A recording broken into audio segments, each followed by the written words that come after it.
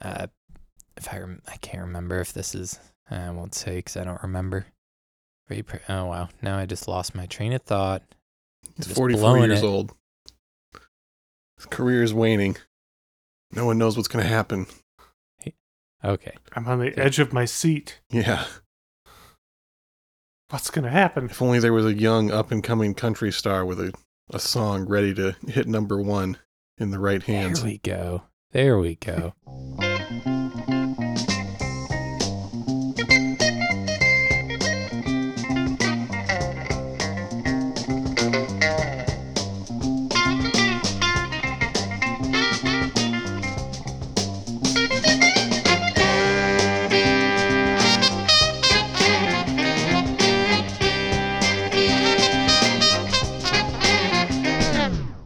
Welcome to I'd Buy That for $1, a podcast about inexpensive, common, and underappreciated records that are waiting to be rediscovered.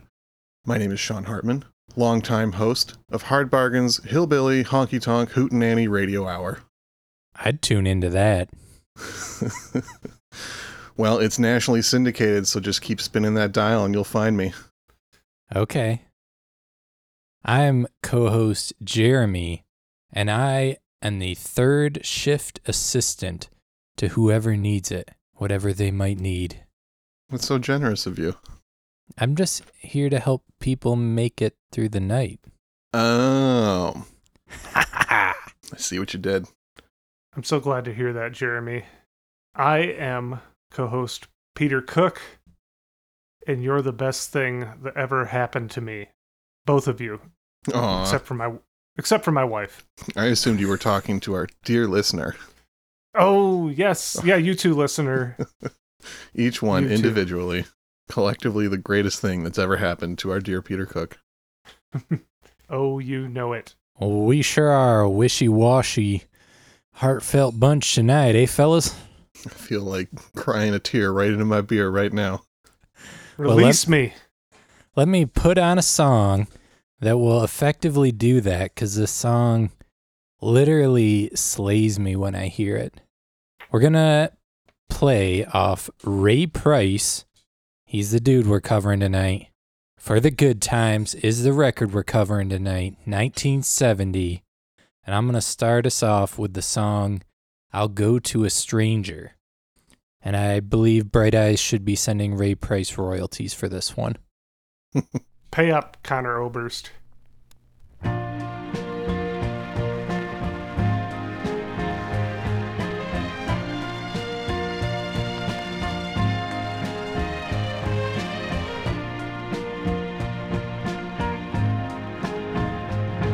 With someone else, perhaps in time, I'll find a little peace of mind, and maybe someday I'll get over you.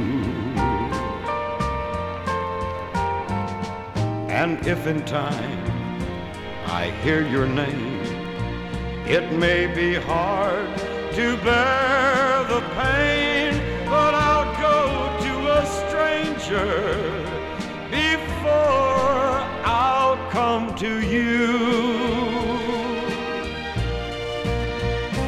Or a stranger might show a little sympathy, and that's so much more than you have ever done for me. And to turn away from you won't be an easy thing to do, but I'll go to a stranger before I'll come to you.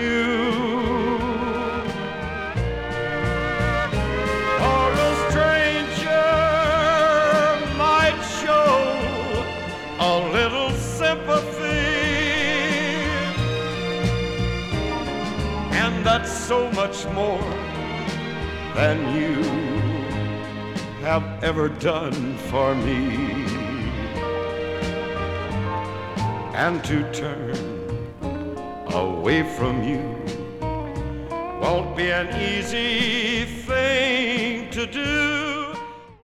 I don't know if I want to make too bold a claim too early, but in listening to that again now, and I've only heard this a couple times in preparation for this episode, but I'm really starting to hear sounds, influences beyond country music in the arrangements, almost like some world music creeping in. I don't want to say exotica, but I feel like maybe space age. I'm hearing a lot going into the pot here.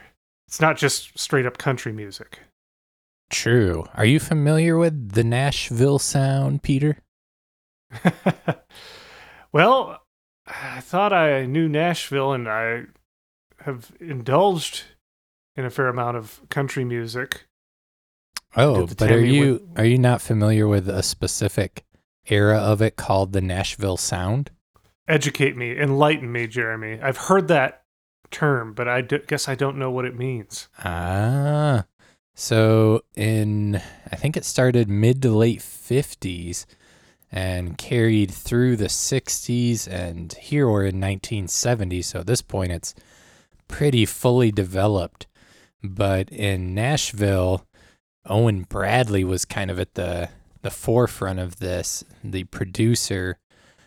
And the big difference is there are lots of strings, like full string arrangements like pop music has. You have drums, which previous to this was a big no-no in country music. You weren't supposed to have a drummer, though that actually, Ray Price had a hand in that before the Nashville Sound. We'll get there. But more or less, the Nashville Sound, you have those background singers and those lush strings, and that represents a whole lot of it right there. Very cool. There was also a conscious effort to remove some of the other instruments that were traditionally a part of country music to give it more of a pop crossover feel. Yeah. Yeah. And as Sean was saying, this is not far removed from just a Frank Sinatra record, really. Mm-hmm. As Sean said before we started the episode. Yeah. True. But I've been saying it. I mean, he's just a country crooner. It would take so little change to just make this basically a Frank Sinatra record. Just remove the guitar and you could sell it pretty much.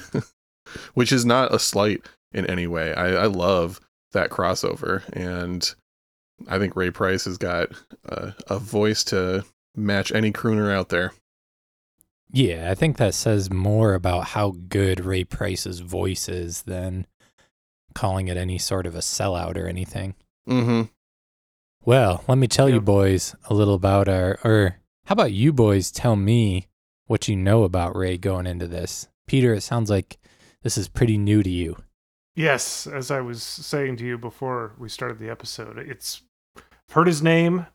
I'm really going into this knowing very little about him and just not much of his music either. It's all pretty much new to me, but I'm liking everything I'm hearing so far, and I'm excited to learn more.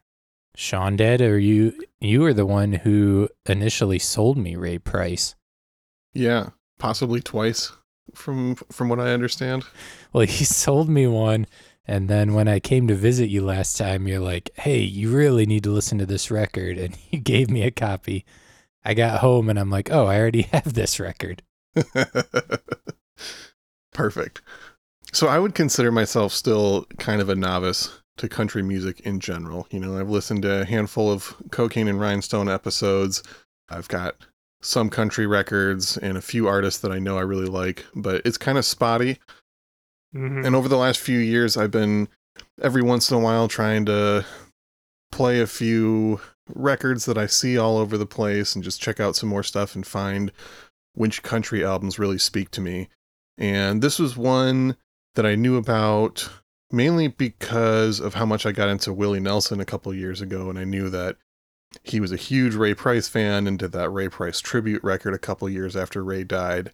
I think the tribute record is called For the Good Times, so this was the record I checked out first of Ray Price and was just instantly sold on it, and it's like, I bet my good buddy Jeremy would like this.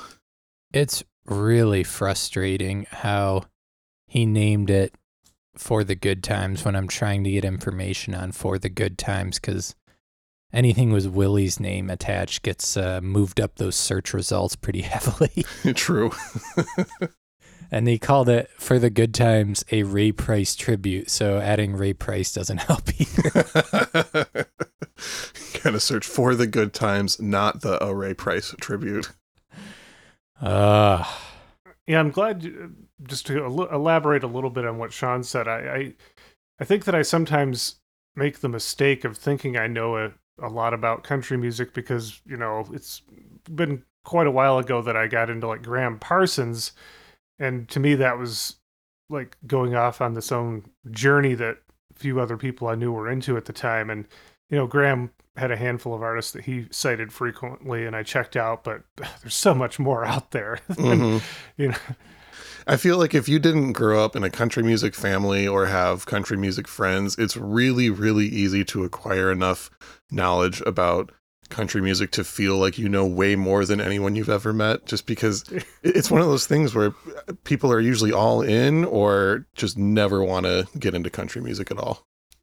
I grew up in a country music family, and I still feel like I didn't.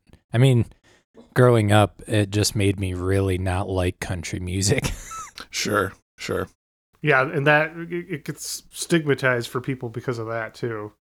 I like all kinds of music except for rap and country. That's my favorite opinion about music ever. Love it when people tell me that. The two genres associated with poor people. Interesting. Weird.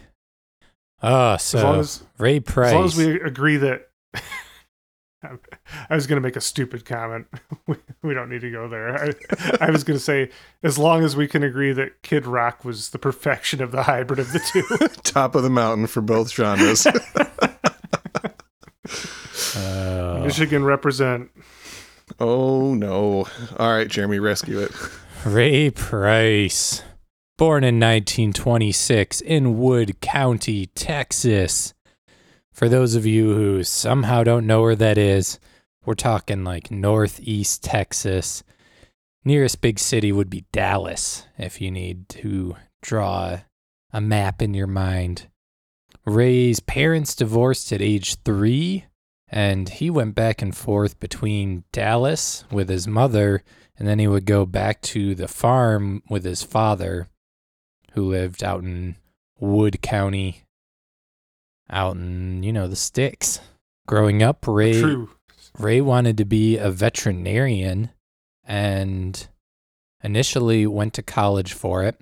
He got drafted during World War II, served in the Marines, and then went back to school to continue trying to be a veterinarian.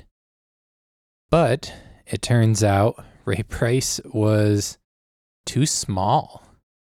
One of the primary things a veterinarian does in Texas is deal with livestock and horses.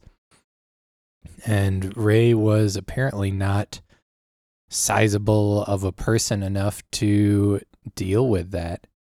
So he could have been an equestrian, but not a veterinarian. Yes, that's a good point. But he had no desire to do that, so he started singing instead. He got his start on the Hillbilly Circus out in Abilene, Texas. Shout out to my boy Sonny out in Abilene. And then he moved from there to the Big D Jamboree in Dallas. So while there, he started getting played. That got syndicated throughout the country. So he started getting some national exposure there, playing the Big D Jamboree. And that's where he became friends with Lefty Frizzell. Nice. Yeah, there's a lot of big names coming up here, which is, I don't know, going through all this info, it was bonkers to me how many big names Ray is associated with, combined with the fact that Ray changed the course of country music twice in his career. And yet most people have never heard that name, or even if they have, they know almost nothing about him. He's so noble. Noble Ray Price. They should call him Noble Ray Price, yes. He moves to Nashville to make it big as a country singer.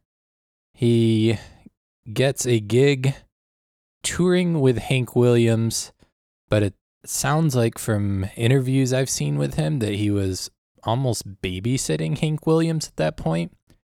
Hank had wasn't he roommates with Hank Williams for like a minute? Oh, I'll get there. Oh, okay. I'm sorry. I'll shut up again. Please tell me No, more it's about okay. Ray. So Ray tours with Hank, and Hank's getting drunk pretty regularly to the point that he can't play, and they're just making Ray go out and play for him. Apparently, he was talking in an interview how the promoters would sell concert tickets for Hank Williams concerts, then intentionally try and get Hank drunk so that they wouldn't have to pay him because he's breaching his contract and not playing, but then they would still do the show and they would pay Ray for his thing, but they would pocket most of the money because most of the money was supposed to go to Hank. Truly sketchy stuff going on. Promoters all the way back. They're still sketchy. Yeah. Quintessential music industry loophole right there. Yeah. So I don't know how I don't like it, but just some insight into the mind of a promoter. Yeah. Would you say that you respect the hustle maybe just a little bit? If it didn't probably further lead to Hank Williams' early demise, then I might have an ounce of respect for it. That's fair. I'm just still too sad about the loss of Hank Williams. Too soon. Too soon. Rip in peace, Hank. So yeah, Hank is deep in the throes of alcoholism at this point. His wife divorces him, and that's how Hank Williams ends up living with Ray Price. They rented 2 different floors of a house, from my understanding, and Ray had to essentially take care of Hank and make sure he had food and try and keep him from dying. And, of course, eventually Hank did die. He drank himself to death. Yeah, what, 28, 29 years old? I don't have the exact age in front of me. Ooh, I can hear Peter typing. He's figuring it out. I can hear it. No, I decided I'm not going to look it up. I'm just going to say he was 28 or 29. All right, fair. Deal. No one's going to call him on it. Hank passes away, and Ray Price kind of just adopts his band. They start playing with Ray Price. And, well, I should mention also before this, whilst Hank Williams is still alive and performing, he gets an opportunity to host the Grand Ole Opry, and he brings on Ray Price, who most people aren't invited onto the Grand Ole Opry unless they've had a major hit. And Ray hadn't at this point, but he was able to get on thanks to Hank Williams, which gave him a lot of exposure and momentum going into the 50s. So he adopts, they're called the Drifting Cowboys, was Hank Williams' backing band. And they play together for a little while before Ray disbands that band because everybody's commenting on how much he sounds like Hank Williams, and he doesn't like any of that. He wants to find his own sound. So he starts his own backing band, the Cherokee Cowboys, to get away from Hank's sound. You boys know any of the Cherokee Cowboys? Ooh, I saw that list. There's like multiple very famous members of that group, right? You wanna tell us? Oh yeah, Willie Nelson, pretty big one. You got Roger Miller, also a huge country name. Johnny Paycheck, also in the band. Wow. Yeah, that's incredible. It's a super group, a pre-super group. Whatever it is when it's all people before they were famous. Yeah, and Roger Miller tried out for violin in the band, well, fiddle, I should say, in the band. And Ray responded to his audition with, well, can you sing and play guitar? Sure enough, he could, and turned out to be one of the country greats. I was going to say, isn't Roger Miller was a shredder? Yeah. I want to get to the next song I'm going to play here. We're going to do Heartache by the Numbers. And I'll tell you why I picked that one after we listen to it. A little hint, pay attention to the bass and the drums.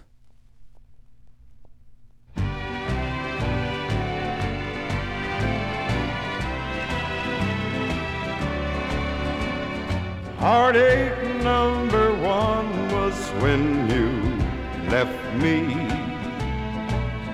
I never knew that I could hurt this way. And heartache number two was when you came back again. You came back and never meant to stay. Now I've got heartaches by the number, troubles by the score. Every day you love me less, each day I love you more. Yes, I've got heartaches by the number, a love that I can't win. But the day that I stop counting, that's the day my world will end.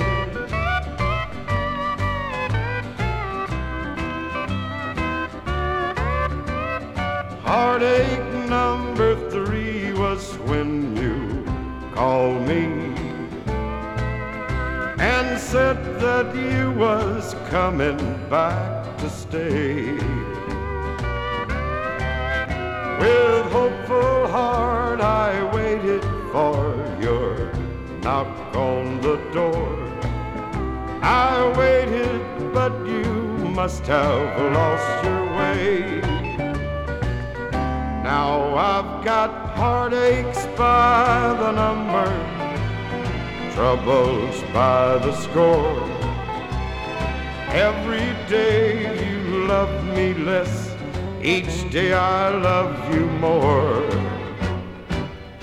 Yes, I've got heartaches by the number, a love that I can't win. But the day that I stop counting, that's the day my... That song I picked because there's still a remnant of Ray Price from the 50s and into the 60s a little bit. There's something in country music that is still to this day called the Ray Price beat or the Ray Price shuffle. And it is on full display in that song. And it's stripped out of most of the songs on this album, but that one still carries it. And that's changing it from a 2/4 to a 4/4 beat and putting in a walking bass line, right? Those are the signatures of the Ray Price beat. Yeah. So essentially what he did, and it's important to note, this is in the context of rock and roll becoming popular and country starting to fade out of popularity. Ray Price he basically doubles the tempo if you're going from 2/4 to 4/4. So it gives it a more energetic, lively feel to compete with the rock and roll energy going on at that time. So I'm looking at the Wikipedia page for all the times that song has been covered. And Ray Price obviously had the original in 59, but it's interesting because it kind of shows some of the influence going into this album and some of the different genres that were influenced by some of this country music sound that we're talking about. So like George Jones, Kitty Wells, and Buck Owens all did the song in the early 60s, but then you also got guys like Bing Crosby who did a version of it. Willie Nelson, Waylon Jennings, Burl Ives did a version, Jerry Lee Lewis, Country Joe and the Fish, and then in 2016, Cyndi Lauper covered it.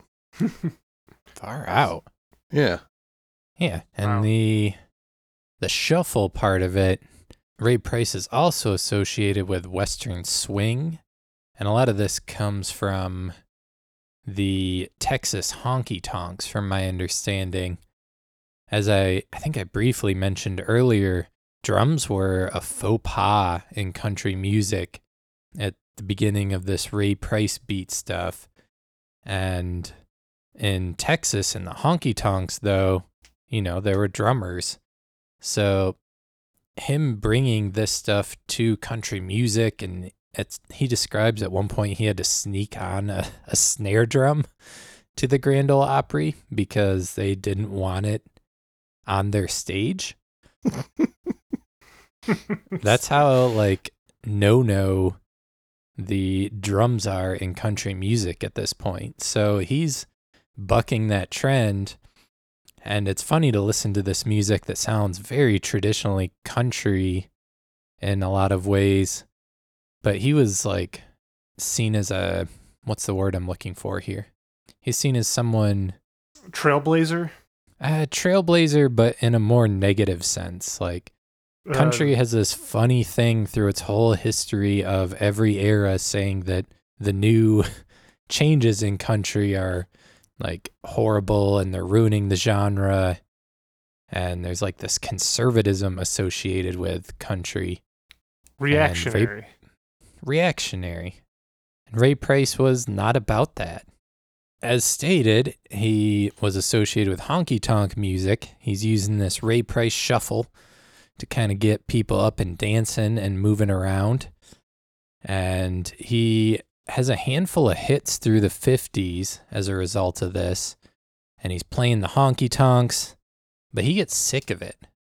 So by it was 1963, his sound starts to change, and there starts to be this bleed in of what gets called the Nashville sound, because he doesn't want to play in honky tonks anymore. He's sick of being in those places.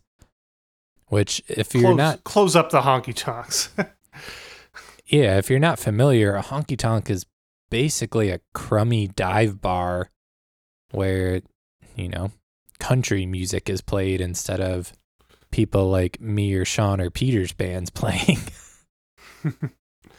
Yeah, I don't think I've ever played a honky tonk in my time. Yeah, it's the same thing as just a dive bar, though. It's just a crummy place that people drink and live music is played. So Ray Price is sick of playing in those places, and he wants also to bring the art of country music to the mainstream. So he embraces the Nashville sound that is up and coming at this point and starts to include lush string arrangements and the classic background vocals backing up his songs.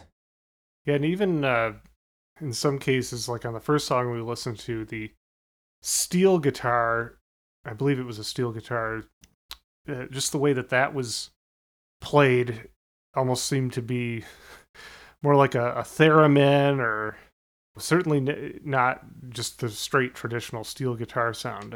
I'm hearing, like you said, the last song we listened to was probably the more steeped in traditional country sounds. Of course, you're saying that it's the Ray Price beat that's getting away from that.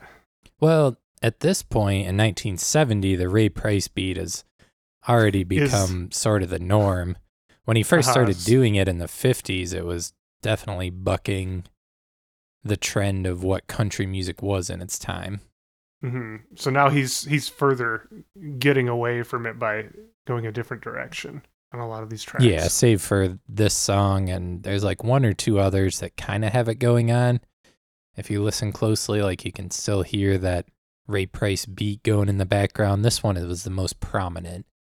But he's trying to dismantle that image of himself already at this point. He was probably under pressure to keep it there to some degree so people can identify his music, but yeah, he's trying to get away from it. He's got to change up the brand. This album comes out 1970. We've already gone through the 60s, and Ray Price is kind of waning in popularity through the 60s. And when this album comes out, he's 44 years old. And Ray's looking for that new sound. And he finds none other than up-and-coming songwriter Chris Christopherson. Heard of him much, guys? I've heard of him a lot, actually. He's one of the few household names of country music where you don't have to be a country music fan to have heard that name. Yeah. Yeah. I remember Travis Bickle buying his record for Sybil Shepherd in Taxi Driver. And she already owned it. And he was a creep. Okay. Essential information. I like that I named Travis Bickle as the character's name and Sybil Shepherd as the actress's name. So.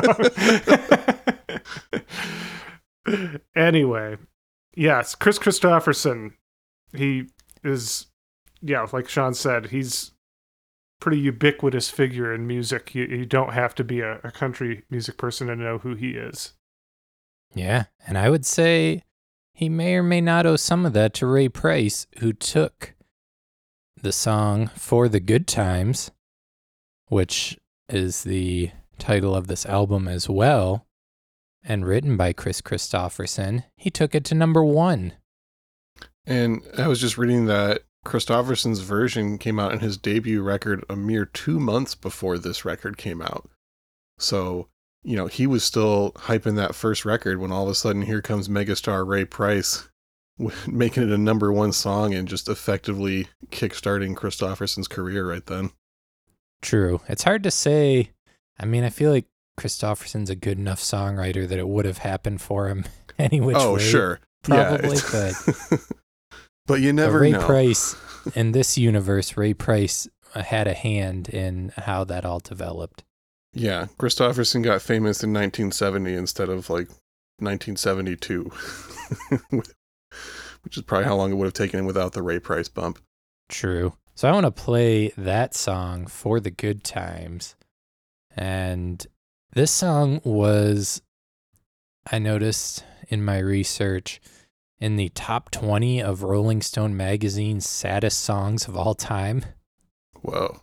Yeah, this is another brutal song, even though I think the first one I played was actually sadder, but this song was a huge number 1 hit song that a lot of people know, so got a little more notoriety. Makes sense. But it is very sad, therefore I like it.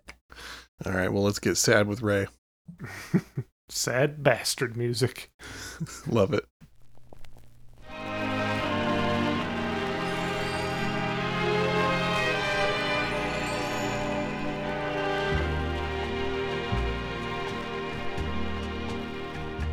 Don't look so sad. I know it's over, but life goes on, and this old world will keep on turning. Let's just be glad we had some time to spend together. There's no need to watch the bridges that we're burning. Lay your head upon my pillow. Hold your warm and tender body close to mine. Hear the whisper of the raindrops blowing soft against the window,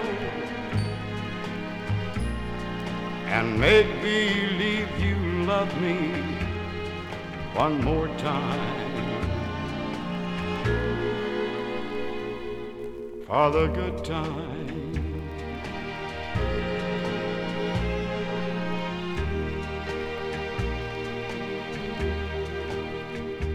I'll get along you'll find another, and I'll be here if you should find you. Is there a vibraphone in there? It sounds like it. I have I was no gonna say, idea though. Of all the the instruments that have the similar sounds, it sounds like it's a vibraphone because it's got that that vibraphone sound to it at the end with like the vibrato of the notes. It's such a nice touch with that track. Mm-hmm. Yeah, Yeah, it's hard for me to notice how sad it is because it's just so lush. Mm-hmm. And Peter, you had mentioned earlier you heard like a little bit of that space age music influence. I feel like the vibraphone sound on there is a perfect example of that kind of earlier, easy listening lounge style mixed in, and it fits perfectly. Yeah, absolutely. Yeah, I have no idea what instruments are going on or who's playing them. I could not find information on who the players were on this record. It's listed as a... Oh, do you have something? I was going to say a couple of the Discogs listings have lineup for it. They don't say who's playing on which track. There's 4 uncredited guitarists, so I imagine they're not on every song, but it does not say who plays the vibraphone on this record. Yeah, I am seeing that Ray Edenton, who we talked about on Chester and Lester, is on one of the guitarists. And Bob Moore on bass, who's on a ton of country music songs as well. Curly Chalker on steel guitar. Mm-hmm. Wow, if I would just learn to use Discogs. Yeah. Once again, Jeremy misses out on critical information because of his distaste for that website.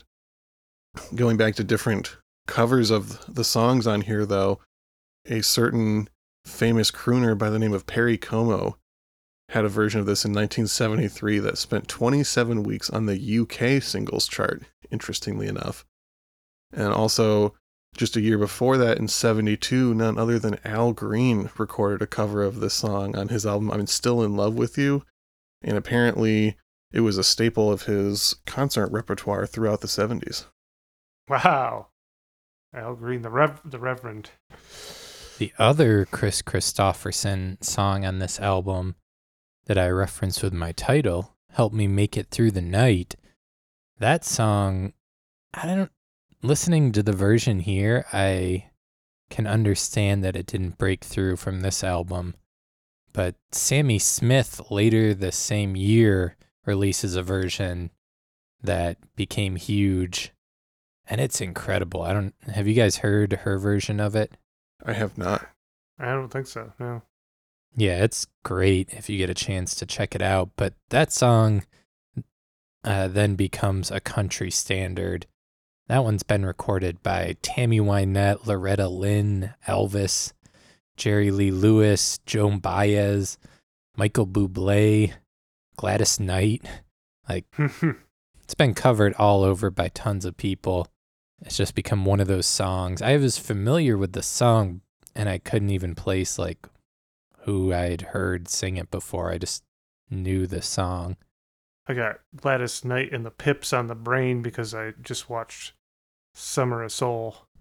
Oh, I have to watch that still. Was it good? I mean, of course it was good, but was it good? Oh, it was outstanding. Yeah. It's playing in a couple of theaters out here in Philly, so I'm waiting to go see it on the big screen. Only thing that could have been better is a little more Sonny Chirac. I was going to say, did they give my man Sonny Chirac enough screen time?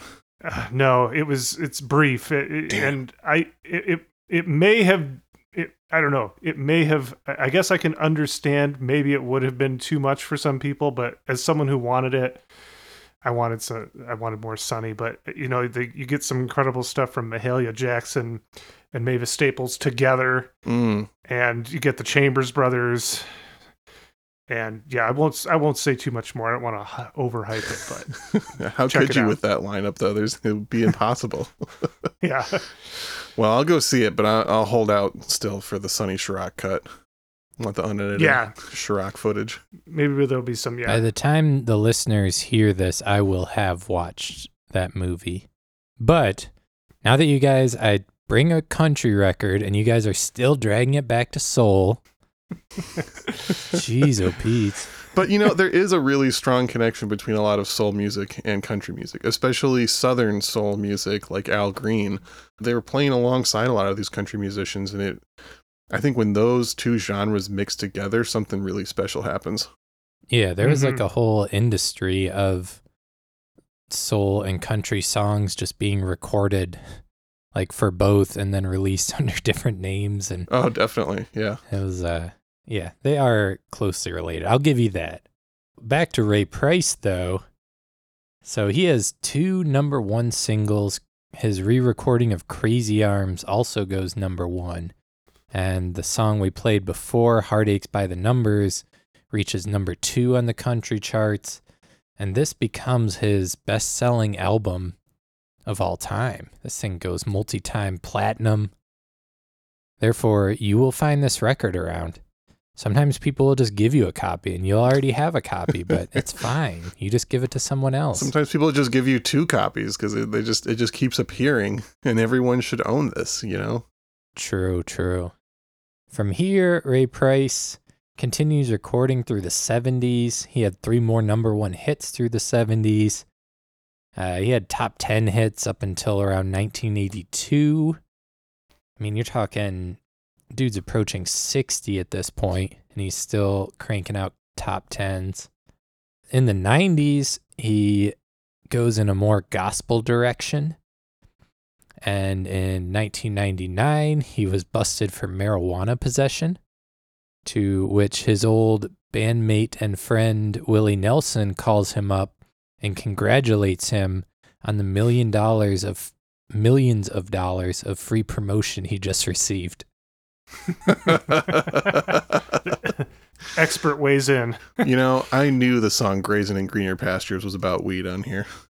Oh, yeah. He was a long-time and regular marijuana user, it sounds like. Fuck yeah. So he continued recording. His last album came out in 2007 and was actually recorded with Willie and Merle Haggard. It's called Last of the Breed. And in 2012, he was diagnosed with pancreatic cancer, and he ended up passing away in 2013 at age 87. Yeah, not a bad run, all told. Yeah, but he wasn't inducted into the Country Music Hall of Fame until the mid-90s, despite Ridiculous. having multi-decades of hits. But it's that same thing. Like, he was seen as not a true one because he kept innovating within country. Yeah, I mean, I would say the innovators are usually the ones that end up being remembered better in the end, but I don't know, country music's weird like that. Yeah. So that's the whole story with Ray. You guys have any special thoughts about Ray? He's just noble. He's noble, and I gotta say, I love the album artwork for this. It's just so simple.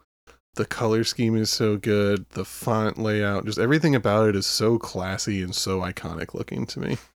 I'm just hung up on the fact that his birth name is Noble Ray Price, and I'm not sure if either of you actually are aware of that. I'm not. I was not, and I kept wondering, like, why does he keep saying that? That's annoying. Well, it's to the point that I was like, I need to explain why I'm saying this. Yeah, I was just Yeah, like, Peter, he's noble. We get it. Like, he didn't do like a bunch of terrible things like a lot of famous country people, so I guess he's noble, yeah. Well, Sean, did you find some noble artists to include on your Spotify playlist related to this episode? not really, but you guys did. Yeah, that's true. You were a little busy, so you asked us. I was so hung up chime- doing research for the Patreon episode that we're going to record this month. Oh, It's going to be a good one. I think everybody should sign up for the $5 tier of our Patreon so they can hear this episode about the occult that we're going to do. Yeah, we're going extra special with right. this one. That's right. So yeah, real quick, patreon.com/I'd Buy That Podcast to get occult bonus content. Exactly. We're going to fucking change your life. We're going to teach you the chance you need to self-actualize and take that power. But I did put some cool songs on this Ray Price playlist too. You got some Willie Nelson, got some Mel Tillis on there, Ernest Tubb, Waltz Across Texas, Marty Robbins from his Gunfighter Ballads album, Roger Miller's on there, Lefty Frizzell, Merle Haggard, George Jones, Johnny Paycheck, Hank Williams, Frank Sinatra, the Sammy Smith version of Help Me Make It Through the Night that Jeremy was singing the praises of earlier. It's all there, and you can find that on Spotify. Just search I'd Buy That Podcast, all one word, to find this and every other playlist from season 2 and on. Far out. Fantastic. Well, just don't be afraid of country, folks. Don't be that lame-o that's like, I like everything but country and rap. Mm-hmm. Dig into those country dollar bins. There's so much good stuff for dirt cheap. Maybe the most plentiful genre for dollar bin gold, I will say. Yeah. And there's, whenever you think you know a whole lot about country, there's a whole lot more to learn. That's what I learned in this episode. Mm-hmm. I'm walking away with that knowledge in my pocket. But what are we going to get out of here on, Jeremy? What song do you want to leave on? I'm going to leave us with You Can't Take It With You, because I just really like this song. I want to play all the best ones. This was written by Jim Candy, along with Hal Bynum, if I'm saying his name correctly. I know nothing about either of them, but it looks, it doesn't appear that Ray really penned any of the songs on this record. Yeah, he was more of a singing man than a writing man. Mm-hmm. But man, he was a singing man. He had unbelievable voice. One of the best, for sure. All right. Well, thank you so much, listener, for joining us into this foray into the world of Ray Price. My name is Peter Cook. I'm Sean Hartman. And I'm Jeremy Ruggles. This has been I'd Buy That for $1. Nah. Yeah, it has.